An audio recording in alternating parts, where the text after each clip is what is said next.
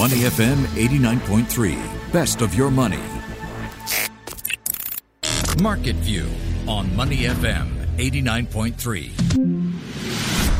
Good morning. I'm Michelle Martin. Asia Pacific stocks are trading higher this morning on the back of overnight gains on Wall Street.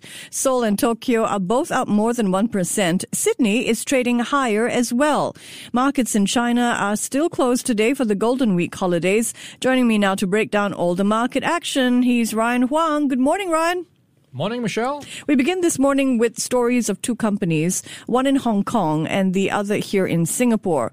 Both are facing issues related to debt, though in a very different way. The first, the Hong Kong listed property developer Chinese Estate Holdings, is suffering a setback linked to the Evergrande debt crisis. And the second, ST Engineering, is facing a credit downgrade after announcing a $2.7 billion deal, the biggest in history. So let's start with the Chinese Estate Holdings. Its chairman, Joseph Lau, is part of the so-called Poker Club of Tycoons, and they've backed China Evergrande over the years. But now with Evergrande defaulting on debt payments and facing potential collapse, other companies, including Chinese estates, risk being dragged down with it. China Estates shares trading, they've plunged to an 18-year low. So how is the company reacting? Yeah, so you've got one of the major shareholders backing China Evergrande pretty much throwing in the towel to some extent. So you've got the Hong Kong real estate firm. It's owned by the family of billionaire Joseph Lau. They have agreed to buy out majority or minority shareholders for $4 a share. That works out to around $245 million for the outstanding 25% stake. So the Lau family owns the pretty much rest of it, the 75% of Chinese Estates Holdings. So it's pretty much off the back of what has been a spiraling plunge of its stock price since Evergrande. That issue started to emerge and threaten to spill over into the property sector in China and Hong Kong. So they are now cutting their losses. So what's next, I think, is going to be the big question. Is there anyone else joining the queue to get to the exit? Absolutely.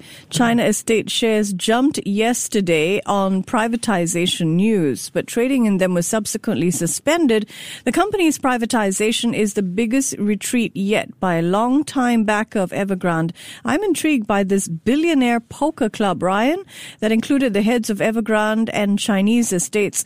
Now, who else is in this poker club, and have they helped Evergrande in the past? Yeah, I'm not sure if you have your own poker club, but it's a case of not what you know, but who you know in this context, right? And this is around how the Evergrande tycoon behind Evergrande, Hui Kai-yan, has a group of friends he plays poker with. And these group of friends are very rich. So much so that they are pretty much the property billionaires in Hong Kong. And this includes the likes of, we talked about Joseph Lau, and also the billionaire behind New World Development, and also the guy behind CC Land Holdings. So they meet up regularly to play card games, so they have pretty much close ties. And over the years, when he needs help, funding, or anything to do to prop up his business, they have been there for him. Now it looks like they are paying the price for sticking behind him for those projects. And we've seen how Joseph Lau is cutting his losses. And you might also remember how Evergrande has its fingers in many pies. For example, the EV space. It's been trying to make electric vehicles. It has not been able to make it profitable. But that was one of the projects that his friends from the poker club have been backing. And I think it is now just, unwinding as we see this development unfold. My poker pals are online. I'm sure they'll be there for you when you need it. I'm sure some of them are billionaires. Now, one more note about Evergrande's financial troubles and how they're affecting other companies. A Hong Kong property agency is now suing Evergrande to recover millions of dollars in unpaid commissions related to the sale of flats in Tuen Mun and Cheung Sha Wan. A second agency is considering a similar lawsuit. Now, on to ST Engineering. Let's bring it back home. Over the weekend, ST Engineering announced plans to buy two U.S. transport solution companies for nearly $2.7 billion US. That is a lot of money any way you count it. And the credit agency Moody's is concerned that ST Engineering is borrowing money to fund the deal. What's the latest here? Bring us up to speed. Yeah, so it is the biggest deal ever for ST Engineering, $2.7 billion US. So it has to come from somewhere, and Moody's Investor Service is just a bit cautious on how that might affect the cash flow, the finances of ST Engineering. So they have affirmed the AAA issuer rating for ST Engineering, but the outlook for the ratings has been cut to negative from stable. So that's pretty much the headline to look out for. Okay, let's take a step back for a moment. Tell us more about the companies that ST Engineering is buying. And so far, do the markets agree with Moody's in terms of outlook for ST Engineering, or do they think that these are good deals? Yeah, I would say it is mixed. So you do have a camp of analysts who believe that this does bring forward and accelerate ST Engineering's move into the smart city business. But it does come at a price. So just to take a step back into who they are buying, it is two U.S. companies. One of them is TransCore Partners. The other is TLP Holdings. So they provide technical solutions and engineering services to the transportation industry. So according to Moody's, they feel this would more than double ST Engineering's reported debt and also signal a shift in the company's acquisition strategy and appetite for leveraging up its balance sheet. So that will be one to watch if you're looking into the accounts. So it also comes, of course, with execution risks, because you can buy the company, but whether you can integrate it and get synergies out of it is a totally different story. So that is something they are just a bit more cautious around.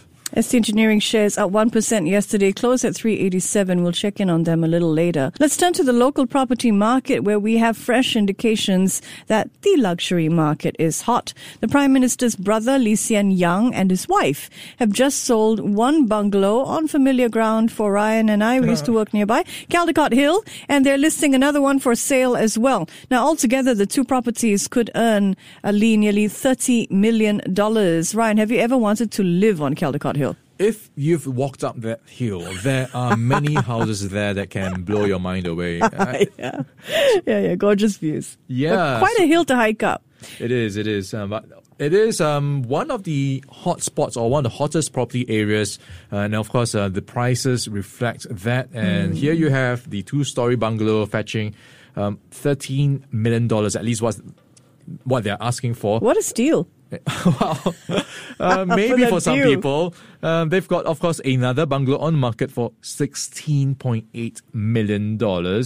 So if you're in the market for a bungalow around Caldecott Hill, that is now available. Close to town, but a lot of construction in the area. The main road binding it, I think. All right, time for corporate news now and a game of up or down. Let's start with Merck. Okay, Merck is, or has been, in the news recently because of this new drug they came up with. It is pretty much basically an oral medicine against COVID-19 called Molnupiravir. I hope I'm getting that right. So they have signed a deal with the Singapore government to get into a supply and purchase agreement. So this could be something we could look forward to, but of course it will depend on approval by Singapore health authorities before it can be used. But it is interesting that we are on the table when it comes to potentially using it. Yeah, it's an up for Singapore as well because of this deal with Merck to purchase its new COVID-19 pill, which is completely unpronounceable, but is supposed to drastically reduce the risk of hospitalization and death from COVID-19. Yeah. It's an experimental drug. It still needs to obtain regulatory approval, by the way. Next, let's look at property developer The Fragrance Group. Okay, so this will be one to watch tomorrow. This is the Catalyst-listed property developer. It's been in the news for the past few months, so tomorrow is the D-Day when it will delist. So this has been in the making because the person behind it has put up an offer to take it private because it does not see the need to access Singapore equity capital markets in the near future to finance its operations. So I think also part of the wider trend of delistings, where you've got offerers pretty much putting bids on the table because of the valuations that have become more attractive in recent months to just put out a lower price to go private. So Fragrance Group delisting from the Singapore Exchange tomorrow. Next, let's look at General Motors. Okay, so this is going to be an up for me. So they have made some pretty bold plans. So General Motors is doubling its annual revenue target to $280 billion by the end of this decade. So it's all part of a move where they envision themselves selling more electric vehicles and to go beyond the traditional sales of cars and trucks. So what they are trying to do is, it's part of a 2-day investor presentation where they will lay out the details, the execution strategy, and in essence, they want to persuade investors to value the company more like a tech startup akin to Tesla. So Tesla's valued at more than $750 billion, whereas a automaking giant like GM is worth $79 billion. So Tesla's worth 10 times as much. Whoa. Gosh, up for me for General Motors for now. The automaker expecting its revenue to double over the next decade because of this shift to electric cars. Before we check in on local markets, there are a couple of things to note in U.S. news this morning. First, a potential debt crisis facing the U.S. government may be averted by a last-minute congressional action. And second, the latest hiring figures are unexpectedly strong. U.S. stocks rallied on the news, in fact. Bring us up to speed. Okay, I think I will start with where we are of the U.S. debt ceiling, and I would sum it up as kicking the can down the road.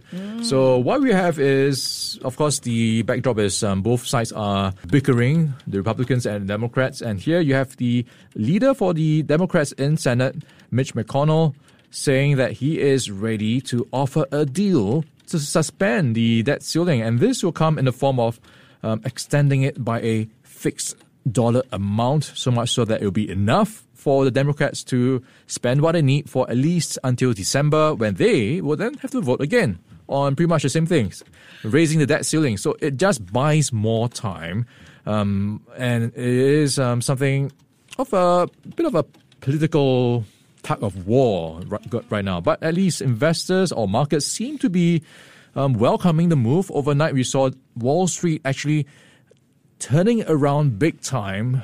For example, the Dow was down by as much as 450 points before staging a comeback to rise 100 points. Same for S&P 500, which was down by as much as 1.2%, turning around to rise 0.4%. So that piece of news really lifted sentiment. So going into sentiment, it was partly lifted by the ADP data for jobs as well. And taking a quick look, we've got for September, the ADP report pointing to how private jobs rose 568,000, better than the consensus estimate of 425,000. So if you take a look at how this is painting the picture for the jobs market, it is encouraging and showing how that perhaps the hiring crunch is easing. And of course, this also points to how a lot of the back-to-school benefits is playing out in the jobs market. When you have kids going back to school, the parents are freed up to go to look for jobs. So that's one of the effects that's been playing out in the jobs market. So that's what's happening in the US. All right, let's turn to Singapore now because we are 18 minutes into the local trading day. Jardine Cycle and Carriage led the Straits Times Index higher yesterday. The STI closed up 0.5% at 30.83. How's the STI doing this morning? Is it adding to those gains? It is indeed. So it looks like a good Thursday so far. And quick check-in on the STI. You've got it up by 0.7% at 3,105. And looking at the 30 constituents, only 2 are in the red, and they are Dairy Farm, down 0.9%. The other stock in the red is Jardine Cycle and Carriage, down 0.1%. Worth noting, it was yesterday's top gainer, up 5.8%. And Taking a quick look at yesterday's top loser, SATS was down 1.2% on Wednesday. Is now back up again by 0.2% at 418. At the top of the table, we have Wilmer International up 2.7%, and this is followed by CapitaLand Integrated Commercial Trust up 1.9%. And I think what's going to be worth watching out for is Ascott Trust. It's up 0.5% at 92.5 cents. And this morning they had an SGX filing saying they had expanded their lodging business in the form of the Life portfolio, the co-living portfolio. So it now has a total of 17 properties with over 3,000 units in 13 cities and 9 countries. So the latest openings are in Hangzhou and Fukuoka, as well as new signings in Bangkok and Paris. So that's what's happening for Ascott.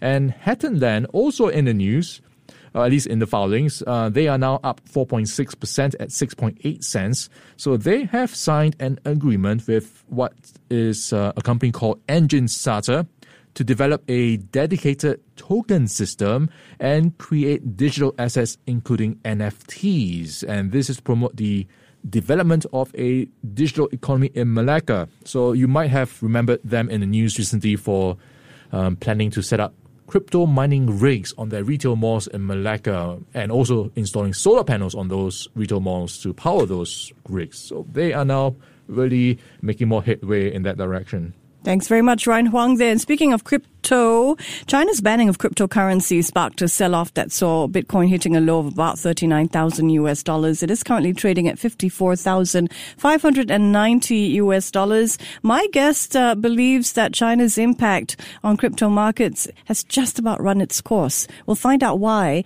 at 11:05. Stay with me right here on Your Money. Before acting on the information on Money FM, please consider if it's suitable for your own investment objectives, financial situation, and risk tolerance. To listen to more great interviews, download our podcasts at moneyfm893.sg or download our audio app. That's AWEDIO. Available on Google Play or the App Store.